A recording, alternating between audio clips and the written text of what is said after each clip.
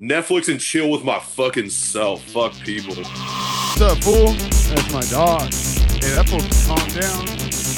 And then I told that fool, I said, stalk yourself forever, ever. No, bro. Really sorry for saying bro. Hey, come on, it's fear-mongering.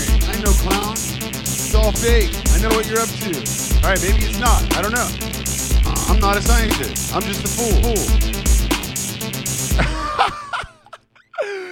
Hell yeah, Talk Full Radio. Hey, what's up, dogs? What's up, dogs? What's up? It's this Stephen Lee Clark. What's up? This is the head coach. What's up? The red pill is not around because let me tell you something. We're not too happy with each other right now. Okay, that motherfucker declared war on my plants for some reason, and I don't like that shit. I worked hard to bring these plants to the level of happiness that they're at today. And this motherfucker just wants to swoop in like a tornado and fuck shit up. And I'm not with it. Okay. So she's in the other room because she's being a little clown. And you know, there's trouble in paradise, right? Whatever. It's all good. So how you been? Good? Yeah. For sure. So it's a really shitty, dreary, rainy as fuck day in New York. And, yeah, still a little under the weather. So, you know, I've been really busy. What have I been up to? Let's see. What has Stephen Lee Clark been up to? Oh, well, very important thing. We went to the Women's March in New York. You know, I wanted to go to D.C., but, I was a little worried because D.C. was going to be crazy as fuck, and we all know that, right? And I have this little thing called anxiety, right? So if I get stuck in the middle of fucking million people, I'll start freaking out, right? And I don't like that shit. And I don't take Xanax and I don't smoke weed. So there's pretty much nothing to help me except to stay out of huge ass crowds, right? So, I did that.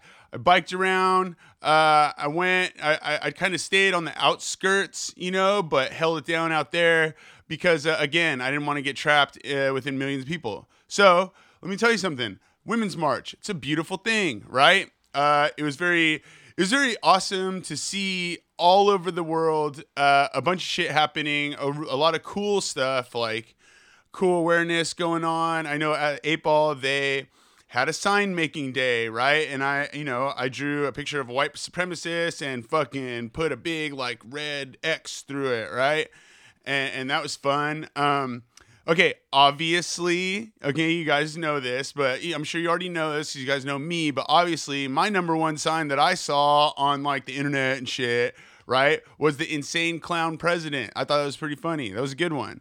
But yeah, it was a really like positive thing looking out and seeing not only like across the US, but shit, like other places in the world. You know, there was a march in the UK, there was a march in London. There's a march everywhere. It was really awesome to see. And I was really happy. I was really proud of a lot of my friends, colleagues, which are really just my friends, getting out there and doing a lot of cool shit. I thought it was really awesome. And you know what? For those of you that had to work or do whatever and you couldn't make it, you know what? I know you're there in spirit. And I know that nobody that listens to this show is a fucking racist, sexist, piece of shit, right? Misogynist piece of shit, right? So we're all friends here, and I really appreciate everybody doing the damn thing, right? That was awesome. So, you know, I'm going to kind of keep it short today because, again, I feel a little shitty, right?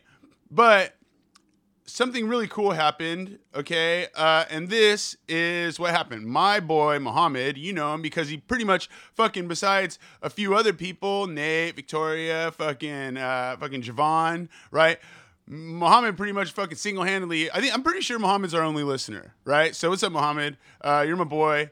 It's good hearing from you. So Muhammad sent me an email, and I really like this kind of shit, right? He sent me an email just like, you know, asking about my thoughts on some stuff, right? And I was like, you know what, man, you're my bro. You're my cousin. You're my brother. So, you know, I'd say what's up. And he was wondering, you know, he was just sent me an email. Okay, first of all, I'm not going to get into the whole answer. I'll probably just email my dog back, but he's asking me like what, he knows that I'm into robots and he knows I'm into fucking technology, right? And he was like, with automation becoming a thing, right? And we've touched upon this on this show before. He's like, with automation becoming a thing, like, how do I feel about like universal basic income, right? Well, again, I'm not going to discuss all of it on the show because, I have a lot of thoughts on this, right? But I will say that, as many of you may know, and obviously not our listeners, right? Because we have nothing but aware, informed, like really cool, beautiful listeners, right? Intelligent, awesome, active, all that shit. But as you guys know, Stephen Lee Clark, me, I'm not really the humanist, right? I think pretty much most human beings are, how do you say, shit, right? So, it's like basic psychology, right? Like, so basic psychology, like, okay, if I have an infant, right? And this infant wants something that I have, right? Say it wants some food, right? And I don't give it to it, right? Them, whatever. This infant, if it was, 7 feet tall, 360 pounds, would fucking kill me, right? Just to get whatever it wants. So that, I think, is like kind of proof that humans are born, I don't want to say good or evil, right? I don't want to say evil, but they're born like very instinctive. And what instinctive means is that if I have something that this infant wants, it's going to do whatever it takes to get it, right? And then we grow up and then we realize the consequences of society, blah, blah, blah. But all this is coming back to, I think humans suck, right? So when it comes to automating things, right? I think I talked about this before, but I heard this NPR show one time, and this guy was basically, his thing was like automate everything, right?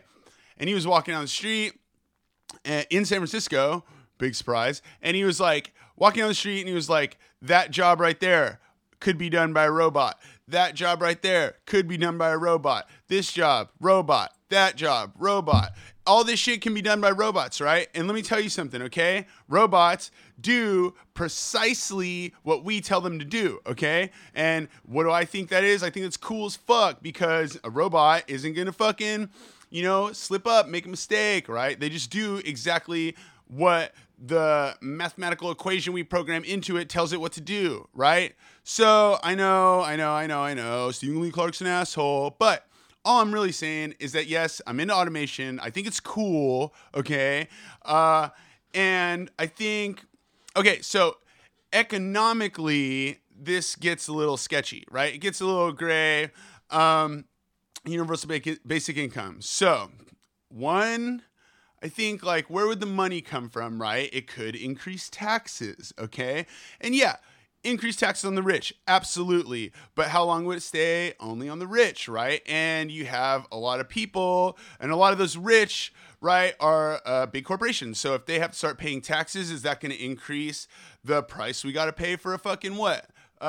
Anything at all, right? Any goods that we use today, it seems like if we decided to start distributing universal basic income and we decided to tax the rich would turn around and raise their prices, right, to compensate for that taxation, right? And it makes sense. Do I think capitalism is the worst thing in the world? No. Do I think capitalism can be very shitty? Yes, because there's human beings behind it, right? And I understand. But, the world's not perfect. And again, I think if the world was perfect, capitalism could be this wonderful thing that you could immigrate here from another country with a goal and work hard and achieve it, right? And build a life for you and your family. Yes, I do think that's possible. In this world, though, with human beings, what is the flaw in every equation? The human element, right? And that's when it starts getting into the area of like, oh, well, my product's better. I'm going to start using shitty manipulative advertising. I'm going to start stepping on these people. Perfect example. Okay. Perfect fucking example. And this shit gets to me, but whatever, it's a part of capitalism. But the example that I like to use is I live in Brooklyn, right? And I have hair, right? And hair grows, right? So when I am ready to get a haircut, what do? Okay. Do I go to the guy that's been fucking the dude that's been here for fucking 60 years in his barbershop, charging fucking $12 for a great haircut because he knows quality is what's going to bring his customers back, right? And he's going to turn around and take that fucking 12. They charge 12 where I go and I give him 20, right? Because that motherfucker's been there forever and he's got a family to deal with, right? Or am I going to say, oh, I need a haircut. There's this cool spot that I know all the cool motherfuckers go. Oh, yeah, but the downside is it's fucking $60 for the same haircut that I'm going to pay to some fucking 27-year-old that already has money. He already has enough money to fucking open a barber shop that fucking, that he's just going to capitalize on the young, cool fucking status bullshit, right? So that's my take on it, right? Capitalism created this opportunity for fucking this person to come across. The guy that I go to is from Puerto Rico, right? So he's cool as fuck. And capitalism gave him this wonderful opportunity to come here and say, look, I want to cut hair. You know why? Because hair fucking grows. That's what it does. And do I think that it's shitty for someone to take advantage of the fact that hair grows? No. Do I think it's shitty for some fucking kid that's already rich enough to open up a fucking barbershop in Brooklyn to cut hair? He's going to take advantage of the fact that hair grows and charge fucking $60 for the same haircut? Yeah, I think that's shitty, right? And that is the human element, okay? That's the human element. It's never enough, right? So, I'm sorry I got a little sidetracked, but I think about the yuppie barbershop thing quite often, right? It's fucking bullshit and I hate it. Anyways, the dude that I go to gives me a fucking wonderful haircut and he's a cool ass dude and he helps me learn Spanish, all right? So anyways, so universal basic income. It seems a little like, okay, as an artist, do I think that universal basic income would be great in a perfect world? Obviously, because you know what? If I had a check coming in every month just for existing, you know what? It would be sick because I could work on this podcast more. I could give my 4 listeners a better product, right? And I could utilize my time more because I don't, ever since I moved here, you guys know that I survive off fucking music, which is like the biggest mistake ever. Survive in quotations, right? Ever since I moved here, I'm broke as fuck. And I have to work, right? I just got a job at a warehouse with my friend Eric, right? What's up, Eric? So anyways, yeah, it's hard to live here. And I understand that universal basic income would be fucking amazing, right? It would be sick. But, again, this all comes back to a couple things. This all comes back to where's the money going to come from, right? There's a lot of places it could come from, but in the U.S., I'm pretty sure that they would just raise taxes, right? Which in turn would raise the cost of goods to us, the fucking normal people, right? The fucking 99%, right? So the other thing that it comes back to is humans fucking suck, right? Okay, so do I think that a lot of people would do really cool things with their universal basic income? Yes, I do. Do I think that way more people would do really shitty things with their basic income? Yes, I do, right? So again, in a perfect world, in a bubble, I think it'd be awesome, right? I think it'd be sick. I think it would be great for the person that is raising a family to have a little bit extra income from the government because, you know what, robots are taking our jobs, right? But I also think that a lot more people would take advantage of it in a really shitty way, right? And I'm not going to get into that because, but you guys know I'm a dick. I don't like people. They suck, right? So that is, it's like a very short, very abridged version of how I feel about universal basic income. I know I didn't really answer it, but what I'm saying is I'm going to come back to this. All I'm going to say in conclusion is that yes, I think robots are better at everything than humans, right? And you know what? And yes, like sure, if you go up to a fucking screen and you're ordering something, food or whatever, and you're just like, fuck, I just want to talk to a person. You know what? Maybe you should step back, take a deep breath, and fucking figure the machine out, right? Because yeah, I get it. But I get it. Like, some people want to talk to people, right? I guess I understand that. But my counter to that is like, why? When you have this fucking great machine here that's not going to having a bad day, so it's going to treat you like shit because it was late to work this morning and the boss fucking talked shit to them, which I totally understand. I've been there. But in my everyday life, I would rather just fucking figure out a machine than talk to some person that's going to fucking treat me like shit, right? Because they're working at a cool coffee shop and they're supposed to fucking be a dick, right? I was like that, and that's why I don't belong working in customer service, right? Because I'll just look at a customer and be like, fool, I can't fucking help you. You know why? Because you can't help yourself, right? I used to work at a bookstore, and motherfuckers would walk in and go straight up to me and be like, hey, do you have this? And I'd be like, I don't fucking know. Did you even look? And they'll be like, what? And I'll be like, you didn't even look. You just fucking walked in and instantly depend on someone else. There's a computer right there. All you got to do is type the book name in, right? Type the title in, and then you're good. And then you're good to go. It'll tell you if we have it or not. And then you take it upon yourself to go find it, right? I know. I'm talking really fast. I got really emotional, but that's how I feel about this kind of shit. Because you know what? It bums me out to say it, but yeah, people suck. So anyways, yeah. Coming back to it's hard to live here. Yeah, it's fucking hard to live here. I pay a lot of money for a really small room. And, there's been a lot of thoughts floating around in my mind, not for a while, right? But I was like, damn, there's places around here actually that I could live for half the price, right? And basically, I got plans, okay, guys? I got fucking plans, okay, everyone? I got plans, and I'm really excited about them, okay? I want to start my own radio station one day. And I want to take that one day and make it very soon, right? So I'll keep you guys updated on that. It's not going to happen for a while, but to do that, I need to live in a place where I can have space and I can have people come do their shows and all this shit. And I want Talkful, right, to become more than just me sitting in the lab, right, pushing all my beakers and my petri dish. I have to move my fucking electron microscope to the other side of the lab so I can set up my my interface and my computer, right? I have to move all my fucking Bunsen burners, right, to talk to you guys on Ableton, right, because I can't fit my computer. I fit my computer where all my microscopes and Bunsen burners and those things that you put DNA bottles in and they spin around really fast, like those. Yeah. I'm out here doing CRISPRs because my friend Ignat taught me how to do it, right? I'm fucking manufacturing some genetically modified fools, right? Anyways, back to what I was saying. Yeah, I've been looking outside of the realm of extremely expensive rent, right?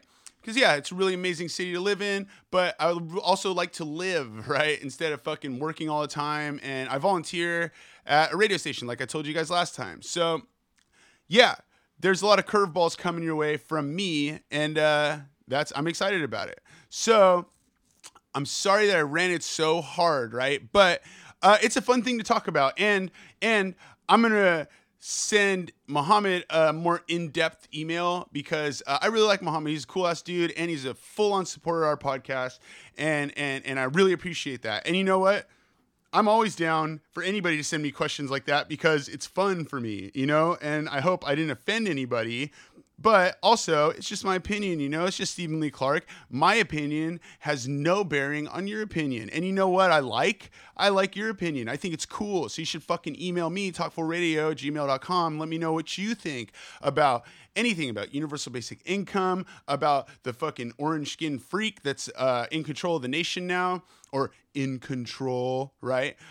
You should email. Oh, I just finished a book. This is a good one. I just finished a book that is about UFOs, right? I've read it before, but I went over it again, and I really like what it has to say. It says it's a lot of stuff that has to do with why we decided to attach, and a lot of it has to do with the time period, right? Sci-fi was blowing up when we first started seeing UFOs. Coincidence? I don't fucking know. Anyways, why do we automatically attach other planet and otherworldly beings from another world, another galaxy, whatever, to UFOs, right? Why couldn't it be something that originated on Earth here, right? And you get into the singularity, and the singularity is simply put, the singularity is the point at which technology surpasses human understanding, right? So what if there was a fucking civilization behind closed doors, which I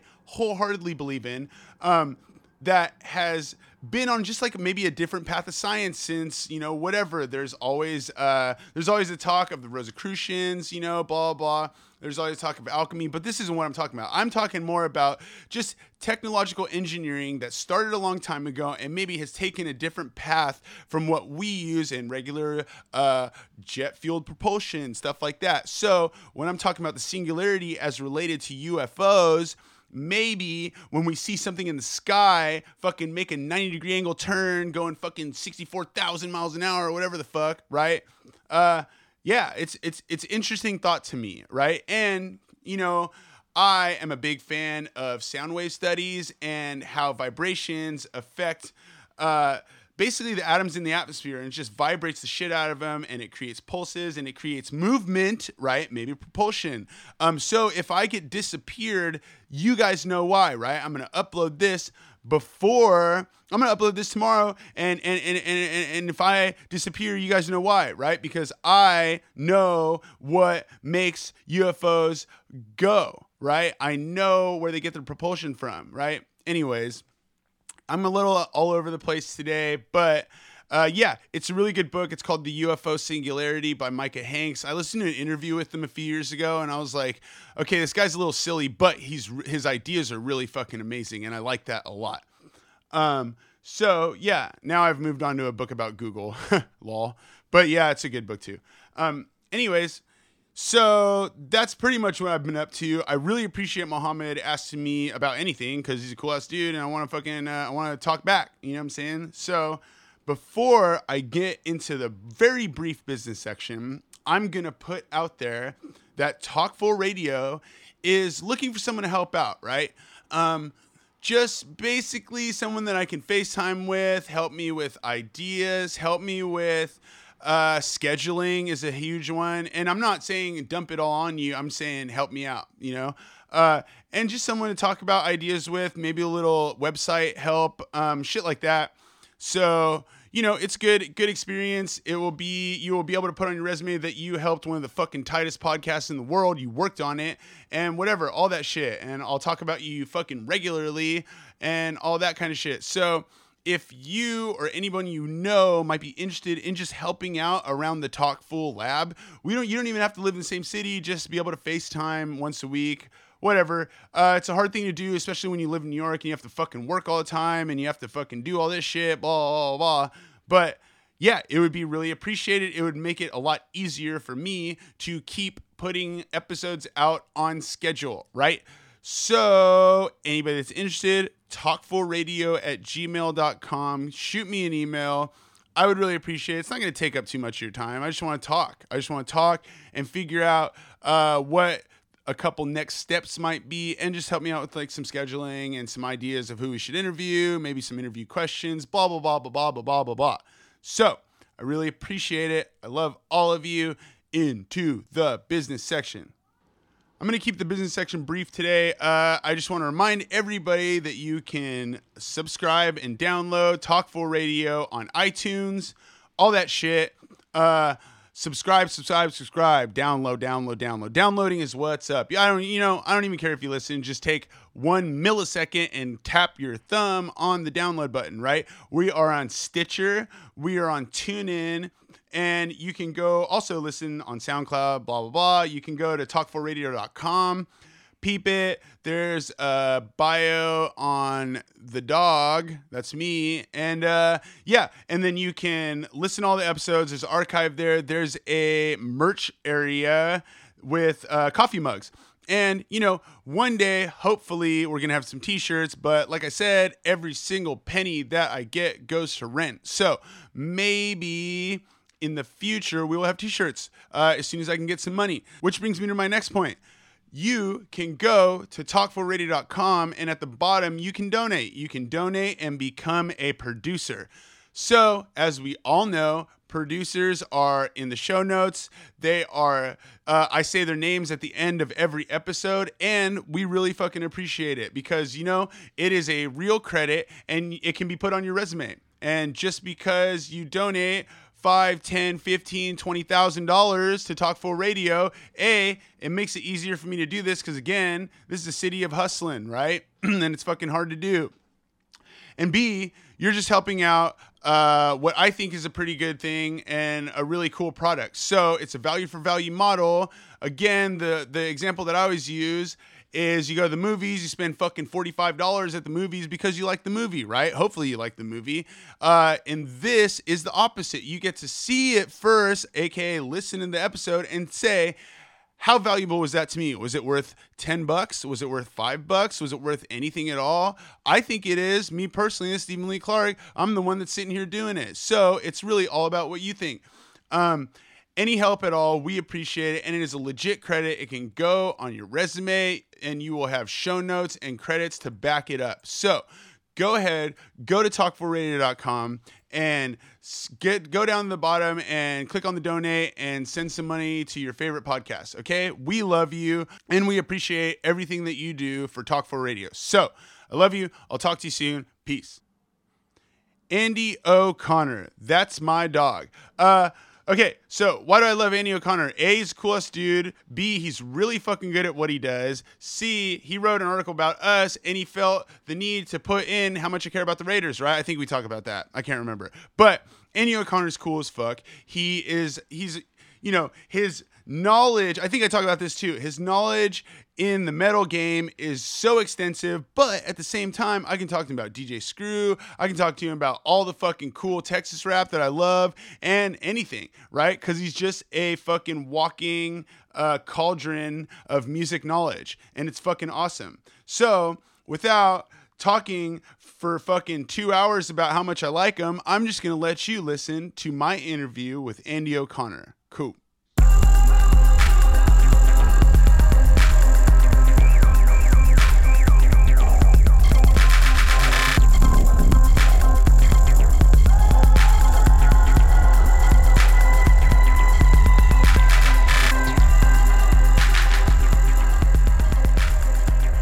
Fuck yeah. Andy O'Connor. What's up, buddy?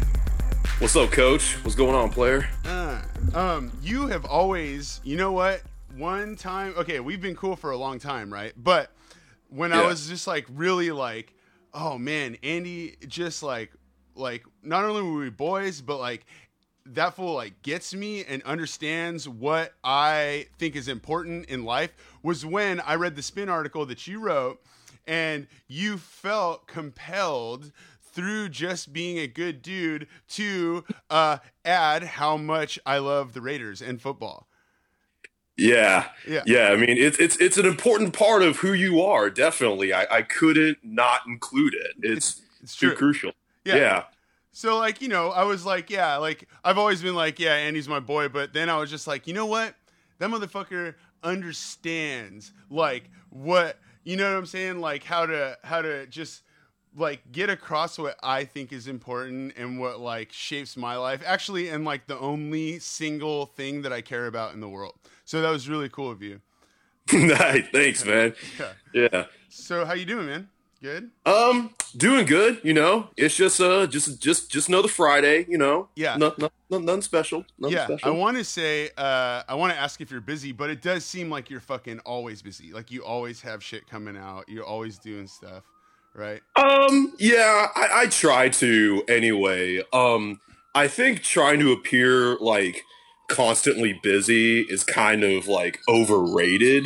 Yeah. It's I try and have a life too. And this whole like writer life, it's kind of weird. Like some days, like, or some months I'll be like totally slammed. And then there'll be like sometimes where it's like, I just don't have shit going on. It's kind of, there's not a lot of predictability, which is something I accept, but can be a bit of a challenge too. But it's cool, Yeah, totally.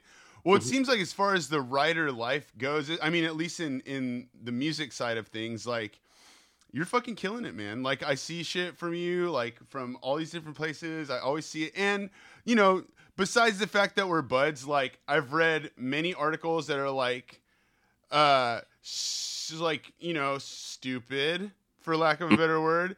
But honestly, man, like when I've read, okay, well, I don't usually do this, but like we're boys. So like I read the article that you wrote about us and I was just like, man, you know what? It's not even like, it doesn't purvey like we're buds really. It's just like it was like super unbiased and like cool as fuck. And the number one thing that I thought was like that it was like informative. There was information there. You know what I'm saying? Yeah. I mean, like, I can't say I've been with y'all since day one, but I was there pretty much early on, and I felt like I had to convey that, you know, through it. You know, like when I was talking about, like before you went, like first time they were in Austin, it was like some South by show with like Yob and Dark Castle, like this was like 2011. Man, it's been forever. Yeah. That seems 2011 seems forever ago. Yeah, I know. Not, but it is like, yeah, I remember like they had never been to Texas. Like I was sort of like looking at George being like, who's this pretty boy? But then I mean they killed it, and I'm it's super awesome to see y'all fucking climbing. And, you know, I just had to put it out there that, yeah, man, this shit didn't happen overnight. Like they fucking worked at it. Yeah. So besides Spin, what else do you do? What else do you write for? I know there's like a lot of stuff. You have album reviews on Pitchfork, right? Yeah. So what else do you do? I have this column on Vinyl Me Please called Deaf Forever. It's my new column. I say new because it's sort of it was spun off from my old Pitchfork column, Hell Awaits. You know, it's sort of doing the same thing, but I have a little bit I'm doing like Hell Awaits was more about like more like demos and like shit that really didn't like sort of get on the radar at all. Like Death Forever is more like a like general overview of stuff. Like I'll include some like, you know, wild out obscure shit, but also, you know, if I'm not able to like put like a bigger release on Pitchfork or Spin or whatever, it's a good opportunity to do that. And it's super cool. Like the Vinyl Me Please team, my boy Andrew Winnestorfer, fantastic dude.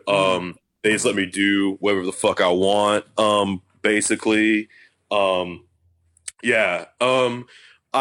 also do stuff for, it's like a million things. Yeah, try to stay.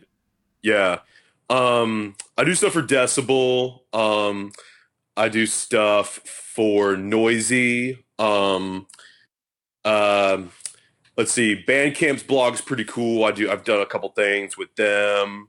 Dude, that's tight. Yeah. Bandcamp's blog is really cool too. Like they sort of go beyond like, you know, whoever's like the big shit, you know, and just presents like a lot of interesting artists and perspectives. I interviewed James' wife for them. Oh, and dude. That was actually one of my favorite things I did last year. Like he was a super I love awesome that guy, man.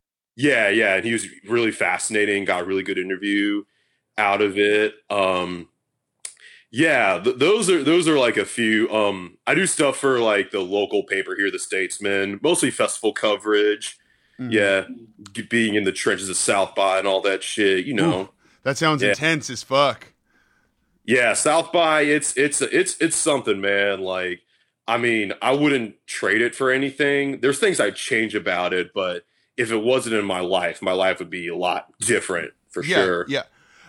Well, one of my questions I can just ask now was, do you have like a preference between, cause there's so many different aspects to sitting down in your own space and listening to a record, right? And being at a live show, and both instances have like the environments have like a huge play on the effect that the music has on you. Do you have a preference between like writing about a live set or a live show or writing about an album? Um, I don't do a whole lot of live coverage Yeah. anymore. It's mostly like festival stuff. For live stuff, it definitely presents a few more challenges. Usually I'm on some like pretty tight deadlines, and Mm-hmm. I have to like write about it while still like pretty fresh in my head. Don't want that going off in a memory too Yeah. much because I'll forget details even like 24 hours, 48 hours after it. So like, yeah, it's fun being in the moment. It definitely does present itself a challenge. Writing about a record, it's cool. I'm in my more element when I'm more like solitary, but Yeah. sometimes even with like records that like I love, like I have to listen to them a bunch, and I like have to like stay off them for like a month Oh, afterwards. I bet, Yeah, dude. yeah, yeah. It's like, man, I love this record, but like I got chilled it for a month because Yeah. Yeah. Yeah. yeah. I mean, it doesn't take away from my enjoyment about writing about it or the record itself. It's just that's just part of the gig. I could imagine, dude. I mean, Yeah. that's how it is for us in tour. It's like not even a certain band. Like, dude, after tour, like heavy guitars sounds like the worst thing to me. Like, it's the last thing that I want to listen to. I feel that way like every time I have to do like year-end lists. And I Oh, like dude. doing those, but it's like I don't want to listen to metal for like the rest of the month. It's like, like I was put on a playlist of just straight up Tangerine Dream, anything, Yeah. no guitars whatsoever. Yeah, Yeah, yeah. I feel that I definitely feel the same way for sure. This last tour, it was such a statement to how much I love this band. But That Ulcerate, was the Carcass tour, right? yeah, yeah, yeah. Okay. But the day after we got back, Ulcerate played. It might have been the night that I got back. Like, I got back and kicked it for a couple hours and went to Vitus to see Ulcerate. And like, because I've never seen them before, and they're literally like top 10 bands for me, Oh, they're sick. Yeah, yeah. dude. And I literally, like, I was talking to my boy there, and I was just like, you don't really understand how crazy this is. Like, I've been on tour for a month, and it was Carcass, who are great, but the metal thing after a 30-day, over 30 days tour, you're just like, oh, I got to get away from like heavy fucking shit. But I went straight to a Ulcerate show, and it was just literally like, that's how much I love this band. This band's amazing. That's awesome. Yeah, I sort of like after every sort of like festival, especially South by, like the day after South by is one out of maybe only 2 or 3 days out of the year where I will not go to a show. Like even if something I like Yeah. is playing, I just won't do it. I'm just too worn out, which sucks because there's this one. Did you ever get to do Chaos and Tejas? I never played it. Actually, I've never been either. No. Yeah, that shit was sick when it was around. I know, dude. I was always in the Bay, like broke as fuck, like when it was going on, and I could never make it. Yeah, it was sick, but like I was so boned because the day like after Chaos had ended, there was a show with Lydia Lunch and Weezer Walter, which Hmm. would have been any other day would have been fucking sick, Yeah, but yeah, after Chaos, it's like I've been around too many blown out guitars. I've been around too many fucking smelly ass punk dudes. I dude. just don't want to Yeah, absolutely, dude. Netflix and chill with my fucking self. Fuck Yeah. people. Yeah, that's like that's kind of my life, dude. Netflix and chill by my damn self. Yeah. Um so how did this all like started? Like what like talk to me about the beginning of everything. Did you grow up in Austin? No, I'm from this town, Galveston, about 4 hours away or so. Okay. I came here for college, and I've lived here on and off for about I want to say 8.5 years. Yeah. Um, yeah. I mean, I did like a lot of writing in like high school and shit, and then when I got to college, I didn't do so much of it. I don't know why. It's like, but I the student paper on there. they were just covering a bunch of whack bullshit, and I was like, well, I kind of want to read about some metal, some shit that's not fucking, like I don't want to read about Spoon or the Shins or Dirty Projectors, any of that, any of that. Yeah. So instead of like, being like a typical metalhead and bitching about everything, I decided to actually apply, and I somehow got it, and that's what kind of kicked things off for me. That's tight, dude. Yeah. And yeah, I mean, I'm like college was weird because I didn't really make friends in like classes and shit. Like most people that I know that I still like keep in touch with and still tight with are like either I worked with on the paper there or is like some other outside shit, like never class. Yeah, I'm still tight with a few people at the Texan for sure. That's awesome. Yeah, after that, I remember like right before I graduated, I met this dude Van. He like all the time, like Austin's metal scene is pretty sort of like, it's a lot of the same people that go to shows and shit. Mm-hmm. So people will always come up to me like, even like now, like this has been happening for years, where it's like, oh yeah, like see you at every show, dude. I was like, yeah, because that's how I like really get out primarily. Yeah, going to show shit. Yeah. So this dude Van, like I think we met at, I want to say it was Napalm Death. It was a Napalm Death show in 2009, and he was like, "Yeah, seen you at every show, I'm Van." I was like, "Oh, hey, I'm Andy. Nice to meet you." Actually, I don't know if it was Napalm Death or if it was. I think it might have been. It was an I Hate God show, like that was like probably a day or two after I graduated college. Like that's when we just talked about, shit. And he had this blog. He was running that blog Crust Cake, where he was writing for them. Crust Cake. Yeah. Yeah. So, a couple months later after college, I was like pretty bored, waiting for grad school to start. And I was like, hey, can I write for your blog? He's like, yeah, dude, totally. And then I met and that's where I met Sean. Do you know that band? Have you ever seen that band Skull Shitter around New York? I don't think so. No. Yeah, they're like super tight. Sort of like they're like grind, but they also got some like psych in there. It's pretty crazy. Sick. Yeah. So Sean was also like writing for them, and I met him through there. And I did that for a while, and it's funny because like there's for a while things weren't really like working out for me. Like from about like late 2009 till about mid 2012, like shit just wasn't working for me, for a lot of reasons. Like, I mean, but I remember about a couple weeks after I moved back to Texas, I had into a long-term relationship in Colorado. Brandon Stosey, who used to be at Pitchfork for a long time, he was like a follower of the blog. I met him at like a South by show one time. He hit me up. He was like, "Hey, I need metal writers. Come on board." And I was like, "Yeah." That sort of really kicked things off for me. That's awesome. And that really just opened doors, man. Like that really opened doors, and I still like I sort of credit a lot of my sort of success to him. He was the first like real dude to take a chance on me. Yeah. I mean, I love all the CrossFit people. They took a chance on me too. Yeah. But me, Brand's took it to like a whole nother level.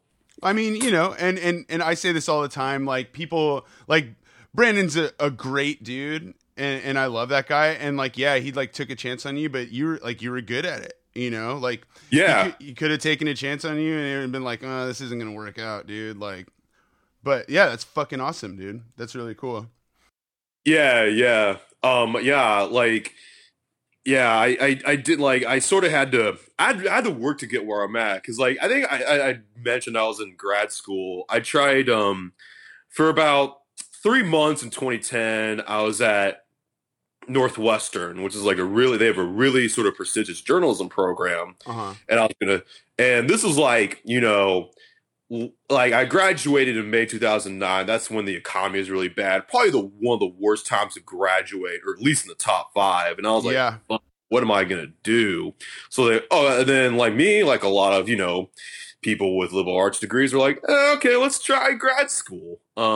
And I somehow got into a really good journalism program, but the thing about it was like, I'm not saying it's like a bad program. It's just they want to make you into like a certain style of person, like a sort of straight laced reporter, and that's just not who I am at all. So I quit that. It was such a weird thing too because it was I sort of learned through there that a lot like there are a lot of people in like journalism and media who uh the reason that they are where they are is because they had parents who could afford for them to go to Northwestern. I mean, I mean, yeah, I was certainly well off too, but I mean, it's just, I know what you mean. Yeah. yeah, yeah, and it was like, well, I mean, like, and a lot of what are these kids like getting up and getting educated, they're all coming from this sort of like upper middle class or upper class perspective, and it's like like that sort of really that really turned me off, man. Like it's like, I mean, like we need more like, more like diverse people in journalism, from like, more, POCs in journalism, like more women, like, more people who didn't grow up rich or well off, working class kids who had to work for everything they had. And Yeah. it's just like there are too many rich kids in journalism, man. It's a weird thing. So like I feel appreciative for my sort of success because I feel like, I didn't have the connections for Rolling Stone and Pitchfork, like, jumping off everything. Like I kind of like go out and get that shit, Yeah. And I definitely had people who helped me, who like put me in touch with the right people. But yeah, it's just like I didn't pay a bunch of money, and then things just magically happen. Like that's not how it should work. Yeah, that's tight, dude. And like, Yeah. you're not the first like writer that I've talked to that has said that. Like a lot, it's a thing. It's like a lot of people are in journalism because they can afford to like have a sporadic work life where like you might not be getting paid in the beginning for a long time, and it's okay. And a lot of people can't fucking do that, No, it's like it's weird. It's like, there's that saying like, being poor is expensive as fuck. And in this case, it's like they can afford to be poor. Like they can afford to do an unpaid internship. Like they can afford to like, start out at 30K a month. It's not a big deal for them. Like they'll find a way somehow.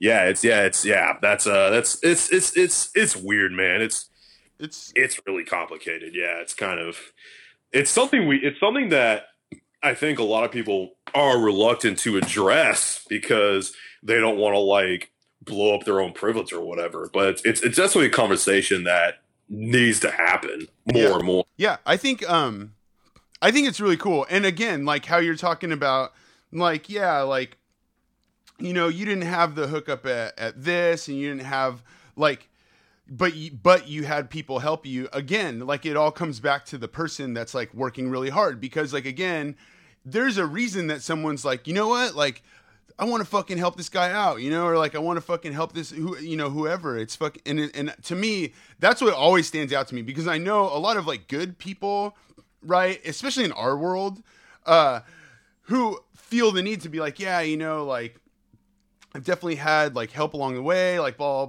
blah. And I'm always the first one to be like, yeah, but it was like because you were good at it. You know what I'm saying? Or because people were like, saw something that was cool. And I think that's really sick, dude. And especially in the writing world, dude, that's fucking hard, dude. I mean, all art is like hard to make it in, but like, dude, writing is like, oof. I mean, to me.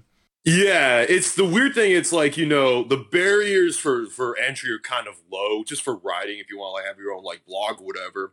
But there's so much of that stuff out there, and not a lot of it is good, that, it does take some effort to really stand out. Yeah, absolutely. It's like, yeah, you really gotta hustle to like, there's so much like bullshit out there that you really gotta like hustle, like, to be good. And yeah, it's tough, but I wouldn't do anything else. Yeah. This Yeah. I always ask people this because it really like I always wonder about it because I went to college for literally like I had this plan to go to college and it was like I'm gonna go for a limited amount because I was dead broke and I was like I'm gonna go for a limited amount of time. I'm only gonna take the classes that I want to take and like get knowledge and then I'm gonna burn them because I don't have any money.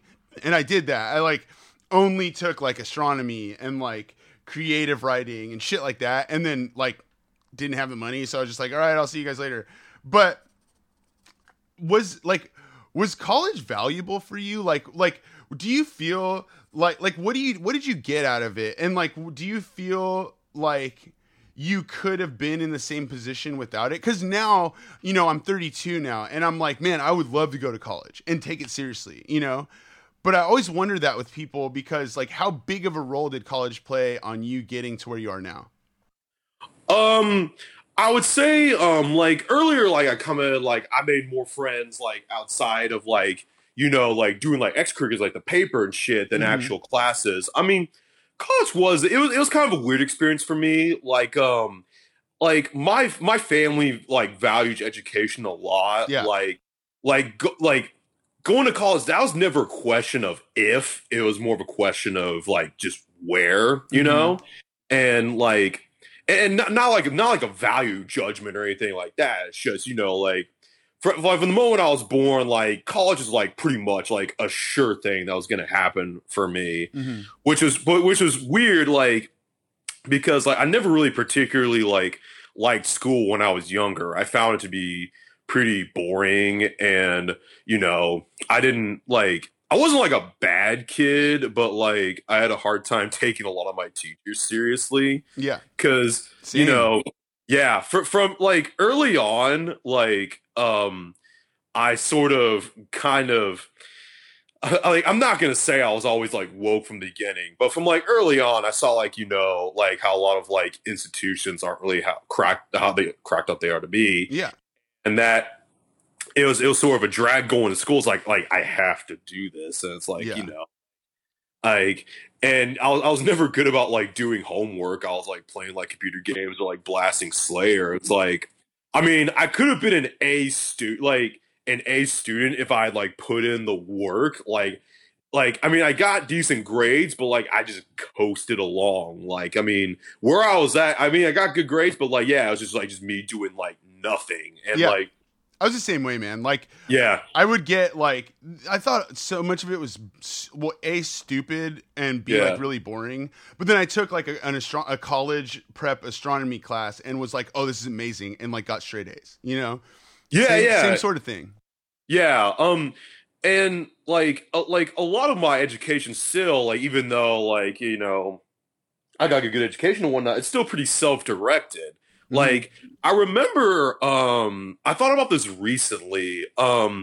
There was this project that we had to do um in like I want to say 10th grade English, where we had to pick a book from a certain that won a certain type of award. I don't remember what award it was, but anyway, the book that I chose was Native Son by Richard Wright, Hmm. and it wasn't on like the list of like recommended books. Like, I mean, it fit the criteria, but it wasn't like it was just something that like I had in my house because like my mom reads a lot and she had a Hmm. shitload of books, and I was like, okay, I'll pick this, and it's a really great read. It's a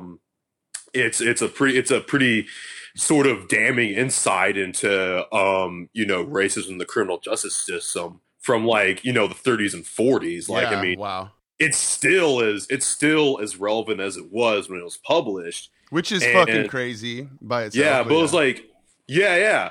But it was like no one else picked this. Like everyone just sort of like, went through like sort of picked off the list. And I was kind of like, well, like, y'all missed out on something really insightful that I think could have benefited y'all. Yeah. Yeah. Totally.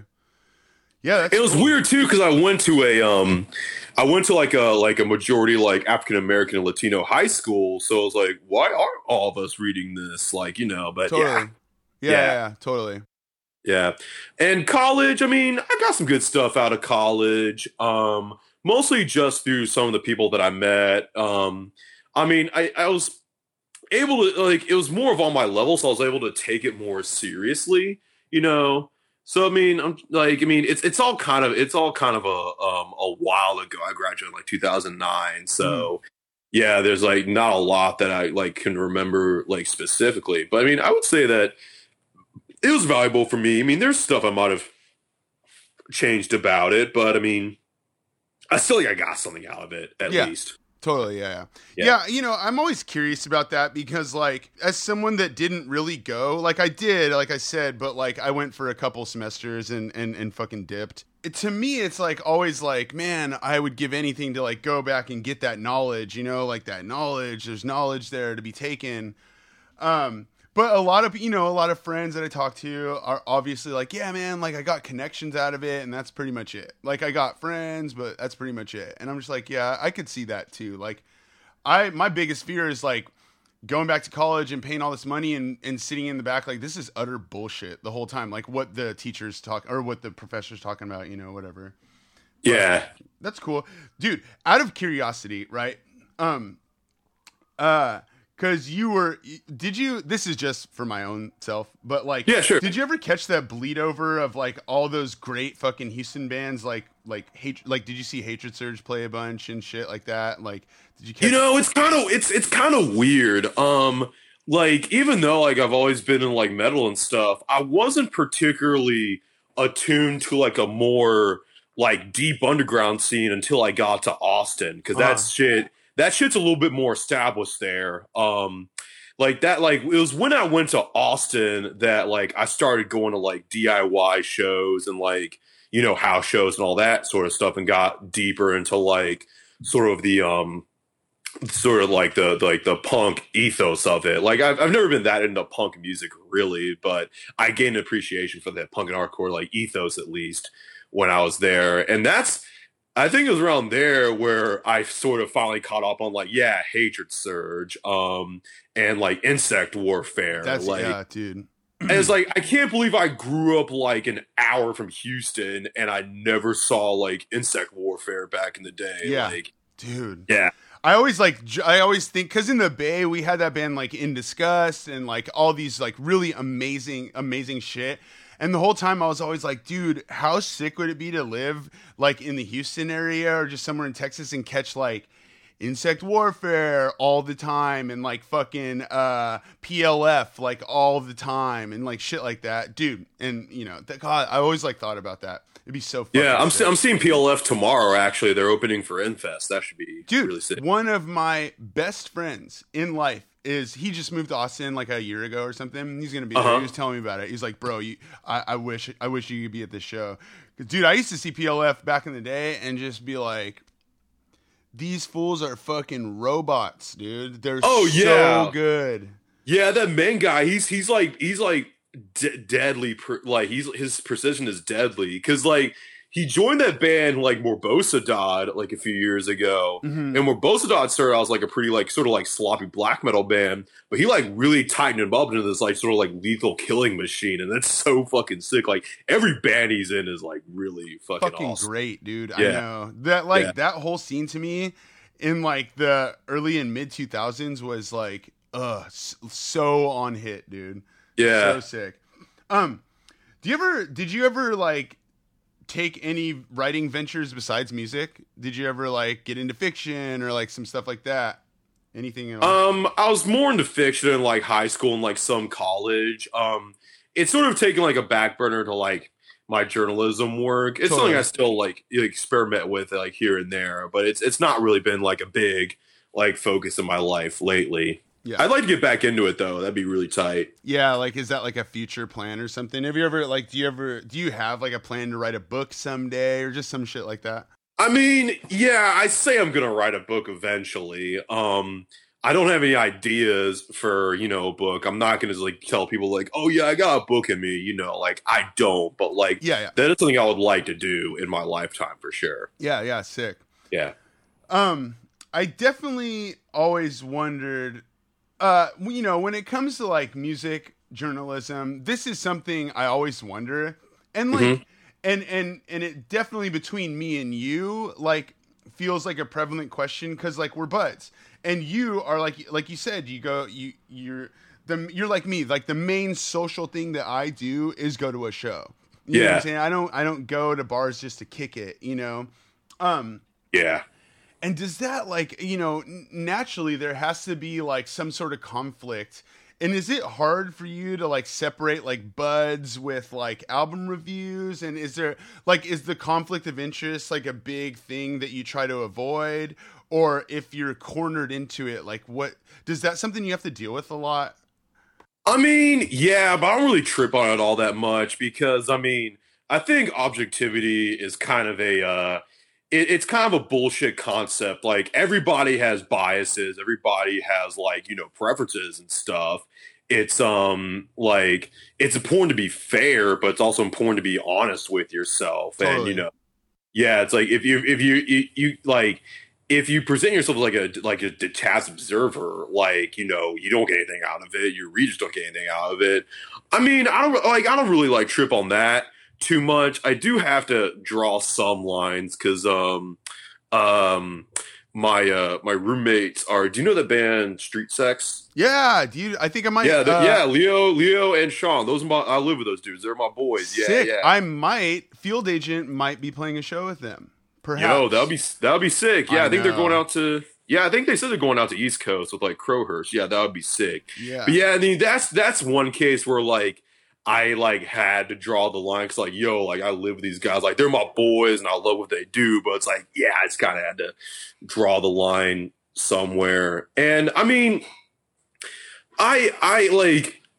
I like if I fuck with your music, I fuck with your music. Like it doesn't really matter if like you're my friend or not. If you are my friend, that's fucking great. That makes it like even better. But it's like I'm not gonna gas you up. Like to Yeah. preserve our friendship. Yeah, it's like it's sort of it's sort of the philosophy I take generally with like sort of what I do is that bands will like write me all the time, like wanting me like write about them and stuff.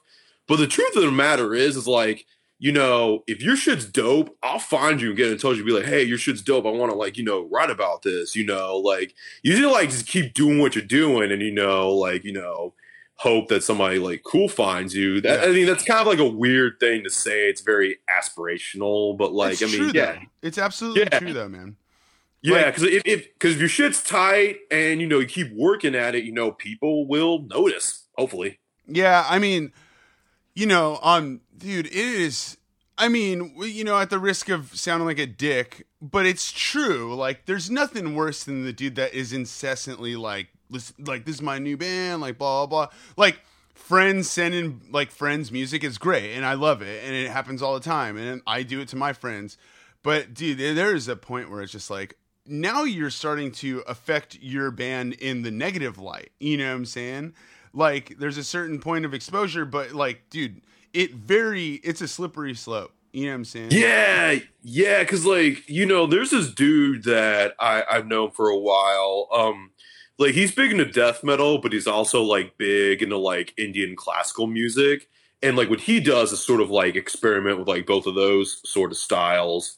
Um, and he was like coming up to me like, "Hey man, like I want you to like hear my stuff." And that's like typical conversation. It's like, okay, yeah, send it to me, whatever, like email me, like shit or Yeah. whatever. And he was like, but he was very like he was like pressing for my opinion really hard. He was like, "Man, like I need your like legitimacy." And I was like, "Whoa, dude! Like, I mean, like you should do what you do because you get something out of it. Yeah. Like, like yeah, I mean, I write for people who like are probably like sites that are probably read, but it's like at the same time, I'm just like one dude. Yeah. I mean, yeah, you should just focus on like pushing yourself because you want to because you want to make better music. Yeah, Yeah. and And the Yeah, only make it genuine. Yeah, because like I don't fuck with people who aren't genuine, man. Like that's just yeah. the only question I'm really like, well, I only want to know because very honestly, like it doesn't matter what I think. You know what I'm saying? Like I'm your boy, like whatever. But the only true question is like, do you think it's tight? Right? Like that's all that really matters to me. Because if someone's like if someone gives you this and they're just like, hey, like I just finished this song, like it's tight. Like I like that. I like that way better than like, let me know what you think. Like, fuck, you've like done this kind of shit before. Like, what do you think? I mean, dude, that's something we all have to let go of. You know what I'm saying? Mm-hmm. Like for someone that grew up in metal and punk bands and one day was like, I'm trying to write a techno record. You just have to let that shit go, because no matter what, someone's going to love it and someone's going to hate it, Yeah. I mean, like I'm not trying to devalue what I do, but it's like like you got to do what you got to do, regardless of like what I say about it. Yeah, exactly. And dude, if you're gonna if you're gonna make art and it crumbles when someone says they don't like it, like you're kind of fucked. Like it's a tough world. Yeah, I mean, it really is. Yeah. Do you consider yourself like having, as a writer, do you consider yourself to have like tough skin when you see like people? Well, I mean, you probably don't look at it, but when you catch wind of someone that's like, fuck this guy. Because I know I have to have it from like just stuff. You do like, which is hard because like one of my qualities is like main qualities is that helps me but also hurts me is that like I'm kind of a sensitive person, and that's good for like my writing, allows me to be more empathetic, and but at the same time sometimes things really get to me, but I mean I have a pretty good attitude about it. I'm just kind of like these people are wasting their time. It was funny though, like I reviewed a Death Grips record for Pitchfork, and that's like that's like one of the only times people have really been in my mentions just trashing me because like I didn't give it because I didn't give it best new music. I mean it was good, like I gave it like a solid 8, but man, these people like weren't having it. Yeah, that's ridiculous. Yeah, and that's where I was like, oh my god, like I mean there are like writers who deal with that way more often, but like it's it's just kind of funny. Yeah. It's the same thing with us. It's the same thing on both sides. Like, dude, like it's so weird to me that people take the effort to be like, yo, like, I don't like this, And I think that the internet is why, because I've talked about this a million times, but like if someone literally had to like, okay, I just read an article by Andy O'Connor and I don't fucking like it, right? So I have to go track down how to get a hold of him, right? So I'm going to figure out how to go get a hold of him. I'm going to physically write out a letter telling this fool, yo, I don't like this shit. And then I'm going to mail it to him and hope that he opens it and reads it. All that's gone from just being able to be like, yo, like at Andy O'Connor, like you suck, And it's fucking lame. It's fucking lame. It's just like a lack of effort. And it's like, okay, dude, like we get it. Yeah, and it's fucked up because, like, I mean, like, I don't think that people should, like, live in this shell of, like, positivity. Of course, like, once in a while, I have to be told that I'm wrong or that I'm full of shit, Yeah. And it's almost more of more of an art to, like, present, like, a sort of, like, thoughtful negative criticism, where it's, like, where it shows that you've actually tried to engage in whatever it is, like, and so that's, and I think like, I mean, it is easy, and it devalues not just like, I don't know. Yeah. It's weird for sure. Yeah. One of my favorite things about you is that like, I could talk to you about like incantation, like you're wearing the shirt right now, but I could also talk to you about like DJ Screw. Right? Yeah. And that's like both of us, we have that ground. I always wonder about like, well, my friends and shit, but is there like anything like genre of music or like lately or all the time that like people wouldn't expect you to be in? Like I hit the dollar bin opera box like all the fucking time and get tapes of operas and like listen to it and fucking like I never feel like I have any ground to stand on, but in my personal world, I'm just like I really like this one because blah blah blah, and I really don't like this one blah blah blah. You know, but is there any like weird stuff that people wouldn't know that you're into, like any weird sort of music?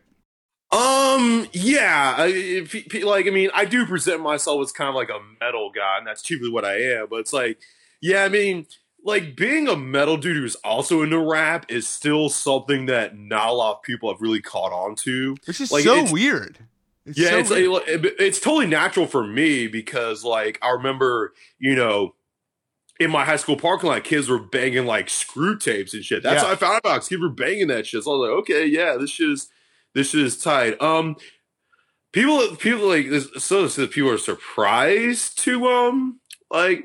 I would say that there is for a while I really wasn't into like really dance oriented music. Like I didn't like New Order, I didn't like techno or house or anything like that. But when I moved to Chicago, for some reason, all that shit began to click with me. Oh yeah, Chicago's a great place for that shit, man.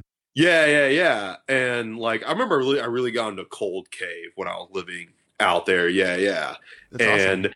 Yeah, but people are still kind of surprised by that. Like I remember I was at my boy's wedding last summer, and this like Daft Punk song came on, and I was like, "Oh shit, I gotta turn up." And my boy was like, "Yo, I didn't know you like Daft Punk, dude." I was like, "Yo, this is the shit, man." I remember when this shit was on like Toonami and shit. They were showing those videos, man. Yeah. Like so, yeah, the Interstellar, like 555, like that. Yeah. Shit. Yeah, like that shit's like super tight, and yeah, it's mainly that stuff and that's sick. Like random like. I don't listen to a lot of like pop music. Like I'm not like as dismissive of it as I used to be. Yeah. But it's just not my thing most of the time. I feel you. But for some reason I was like jamming a bunch of like Kylie Minogue like a month back. I was like, yo, this is like I've always kind of jammed that, and I think I like told somebody, they're like, what, you listen to Kylie? I was like, yeah, I listen to Kylie. Like, fuck yeah. It's just all about like personal preference for me too, right? Because I'm not the biggest like pop music guy, right? Mm-hmm. But it's just what I like. So I'll hear a song and it's okay. It's like a certain, I always say this about visual art, right? I don't know shit about it, right? I don't know shit about visual art. I don't know shit about technique. I don't know anything. And it almost makes me feel like it's a more pure, like, opinion of something because I don't have all these like past experiences to pull on and these like critiques of certain techniques and whatever the fuck. So I'll look at a piece of art and it's literally if it speaks to me, right? Or if it makes me like it, if I like something, like what I like about it. And a lot of times, like I dated for a long time this girl that was like an art history major, and I would tell her what I loved about something, and she'd be like, dude, that's fucking cool that's what you like about it. And that's how I feel about like pop music, you know? It's like I heard an Ellie Goulding song and I was like, dude, this song is sick. And then like listen to a few more and I was like, dude, I like Ellie Goulding. And then that's, you know, and it's random out of nowhere, but it's like also like when I hear it, how I'm feeling when I hear it. It's all that stuff you take into consideration. Yeah, actually, this reminded me of something that happened to me a few months back. I was at this dance club, Barbarella. It's like a big like dance club in Austin. Like a lot of people go there, and like it's usually in the back patio during the weekends they'll have like rap shit, so like that's where I like mainly hang out because it's like like it's like, yeah, I'll hear like Hot in Here, Duck If You Buck and all that sort of shit, like and this dude who like I met through maybe like a party or something, I don't really remember him. That describes a lot of people that I went into, but he was like asking me like okay, he started off the conversation like really douchily, like he knew that like I wrote for like Pitchfork and shit. And I think this was like around when the last like Radiohead album came out. And he was asking me like, Andy, like, why is like Pitchfork so obsessed with Radiohead? Like, what's the deal with them? And I was like, yo, like that's just like a band like a lot of our readers just listen to. I mean, I'm not really into Radiohead. Like, I'm kind of surprised I would write for Pitchfork considering I don't listen to indie rock at all. But Yeah. you know, it's I was like, yeah, that's just a band that a lot of our readers are into, and like he's like complaining a bunch, but it's like like it's like I don't really have a lot of control over that stuff. Like like I'm just a dude writing for them, and like Yeah. and then like so like already like it's kind of this weird interaction off the bat. I was like I'm kind of like I'm just trying to like hang out, like Yeah. fuck this, whatever.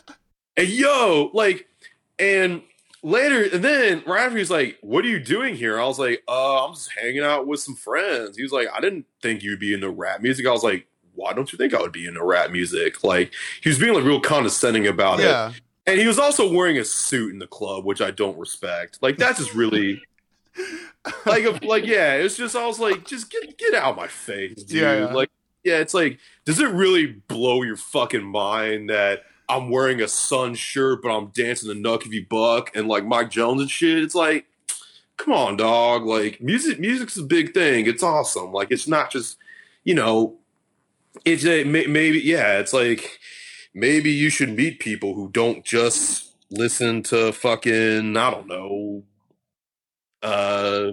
What's some Mac DeMarco? I'll throw in Mac DeMarco because I think he's whack. Yeah. So, yeah. Yeah. Oh, it's so funny. Yeah. Mako is cool as fuck. I met him a couple times, and he was like, the first time he came up to me, he was like side stage for our set, and he was like, had this look on his face when he came up. He was like, "Dude, that was sick," and I was like, "Thanks, man." And his face was so intense that I was just like, "Hey, where's the Molly?" And he was just like, "Oh yeah, bro, I got a bunch of it." And I was like, "Yeah, I can tell." But that's funny.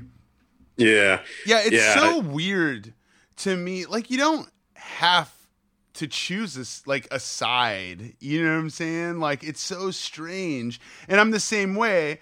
When I was in high school, like, I grew up, like, right outside of the Bay Area. And, like, so I would have Nile in my headphones. And then all my boys would be, like, bumping a Mac Dre record. And so I was like, it never occurred to me that you're not supposed to listen to something if you like this. It's so weird.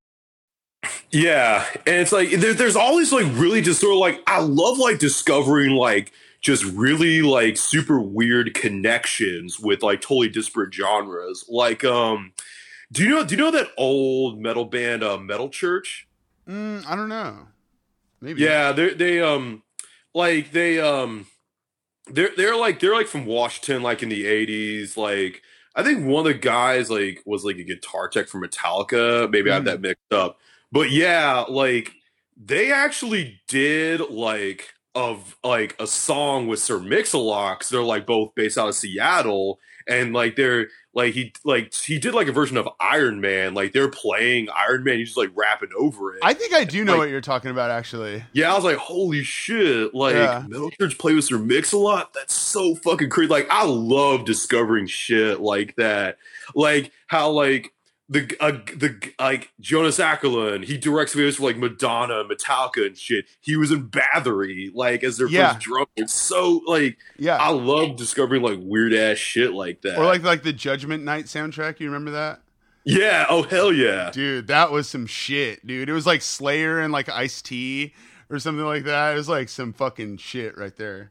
Yeah, I remember I used to play a lot more video games when I was younger, and I was always big into like the Tony Hawk video games. Oh, fuck yeah. Yeah, because like and like I discovered like a lot of music through those. Like fucking Deltron was on that shit. Like that's how I first heard about the Melvins. Like it's so sick.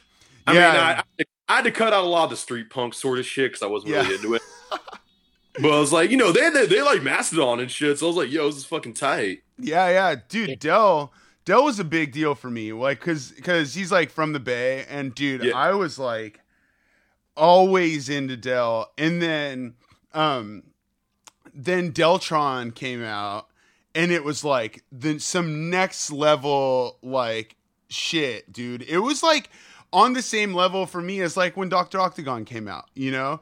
And I was just Yo, like, man, dude, like Dell trying to Dr. Octagon, like, man, those are the two main hip hop albums I would blast my boys back in the day. Like, damn, that shit still so good. Yeah, still so good. Absolutely. Yeah. And then like Dell kind of moved me away from, not away, but like showed me, oh, there's like, because I grew up in this like Bay Area rap world where it was like, you know, I listened to like Celly Cell and like all this shit that was like kill people, make money, you know? And then Dell was like one of the first things that I was just like, oh, this is like sick. And it got me into like hip hop, you know? And then I was super into that for a long time. But yeah, that's tight. Living Legends too. That was a big one for me. Yeah. Yeah. Well, yeah, dude, like the last thing I really wanted to ask you was because, you know, today we're actually talking on Inauguration Day, right? Yeah. Pretty intense day. And I was wondering about like, you know, do you make an effort to keep like any sort of like political views and like, cause I love, like, to me personally, it's the fact that you thought to talk about how journalism needs more women and needs more people of color and shit like that is great. And it's like amazing to have a mind, like you're almost like a good dude that like infiltrated a world, you know? Do you feel the need to ever express your political views in your articles, or do you kind of make a point to separate it? It's something that I've been doing like more and more of recently. Like, you know, some shit I cover is not really political. Like, it's it has its own sort of value, like in the world, but it's not like explicitly political. But with some stuff, like, I do make it a point to, you know, like maybe not hammer over the head, but make it pretty obvious, like where I stand, because I think that's important. You know, if you're reading something, to like know where the author stands on something. Yeah, like, absolutely. Like last time earlier, like don't be like a detached observer. Like, you know, like let us know where you stand. Like I have you heard that new Uniform record? Yeah, dude, I fucking love that band, man. Oh yeah. So I was like reviewing that, and I did it for Pitchfork, and like the thing that struck me about it, but it felt like a Discharge sort of record, not in like the sound. There was like a million bands rip off Discharge, like that sound and shit. But it felt particularly sort of like urgent, you know, like that urgency, which I think is really important. And I think now more than ever, like what we can't like lose sight of, you know, like that urgency. Like it's important to make art, to like fulfill ourselves, to, you know, because I mean, it's a tough world, man. Like, you know, you got to do something that makes it worth living, you know. Yeah. You know, making music, you know, tending your own garden, you know, whatever it is. Yeah, it's important to have your thing to bring some meaning into your own life, because if you feel like even if you're like a really dark person, you know, like if with negative music, if you have like meaning for yourself, like that can inspire people, that, you know, can cause other people, you know, that'll make other people, you know, be inspired. So that's really important. So and that's sort of the general sense that I sort of try to impart, is that yes, you know, like this music makes life worth living, even though shit sucks right now. Yeah, because like they want us to be beaten down and like, you know, not vote and be hopeless. It's like, no, like, you know, we need to take a stand, you know. Yeah. I think that's great, man. I think the world, you know, needs more writers like you, dude, because that is important, dude. And I got a lot of shit for that, dude. Like when Trump was elected, right, I just made this thing on the Talkful Facebook that was like, look, dude, like it's fucked up right now and all that shit, but like the one thing that we can trust in is that, like, you know, communism couldn't stop art from being it couldn't crush it. Like, you know, dictatorship could never crush, you know, they could never get art like fully under their boot, you know? So it's like our responsibility to keep doing it and all that stuff. And like people gave me shit. They were like, you know, now's the time to be angry. And I was like, that's fine. Like, be angry, but create something with it. So it's physical. It's a physical presence in the world, and other people can react to it, and other people can come around to it, and gather around art, you know. And it seemed like it sparked, understandably so, I get it, but it sparked this like blind anger, and people were like, no, I want to be angry right now. And it's like, okay, I understand that. I'm not telling you not do that. But now it's like, it's just as important as ever to like keep making art, you know? Yeah, yeah. I mean, not everybody can be an activist, not everybody can be an artist, but art and activism are not mutually exclusive at all. In fact, they're pretty important. They're almost one and the same pretty much. Absolutely, dude. Absolutely. And it's a part of, yeah, it's a part, like, I don't know. I just feel like one inspires the other. Obviously, they give so much to each other, and like, you know, not even exclusively music, just like visual art and like, you know, performance art, all that shit. And it's like super important. I think it's cool also to have someone like you that sees that, and I told this to Jen Pelly, like you have a fucking superpower, dude. It's like you're a part of the X-Men because you have this opinion, right? And your opinion, and you happen to be a good person. And like this opinion, you have the ability to project it to like fucking thousands of people instantly, you know? And that's sick as fuck. Like, you know, and there's a million people that have opinions, but being able to like wrap it up in this package and fucking send it out and it means something to a lot of people, it is literally like a superpower to me. You're like Professor X. That's what I told Jen Pelly. It's fucking sick. I do feel like a mutant sometimes in this world, but thank you. Yeah, it's sick. And you know what, man? Like, me and you, we were talking about it before. Like, I've been trying to make this happen, and we've been like missing each other because our schedules are so crazy. But I'm super happy that you came on here, dude. I'm really like stoked on that.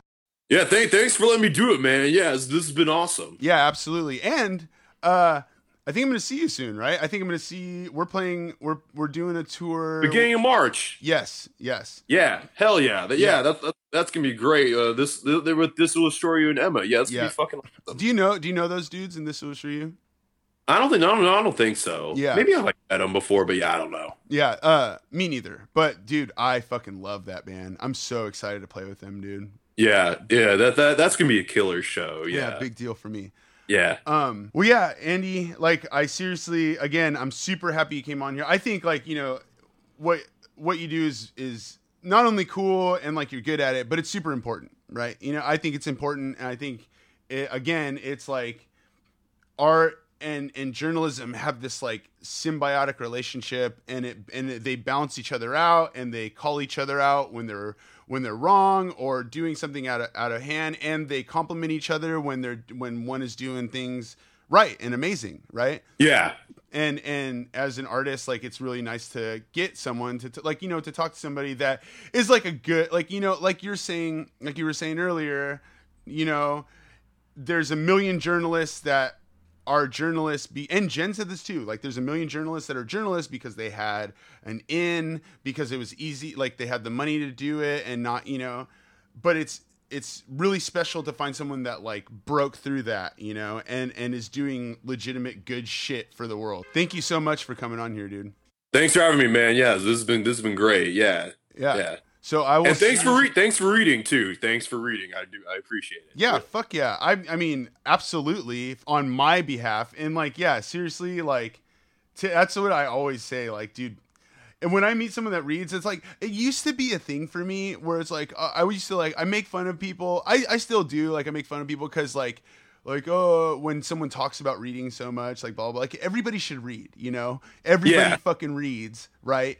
And it shouldn't be a thing. But now, you know, I'm like, oh man, it's really good that you read, dude. I mean, especially since like, you know, the like smartphones, everybody's buried in them and all that shit, you know. But, you know, it's also a tool that can be used. But yeah, absolutely, man. Thanks for writing. I'll keep reading, you know.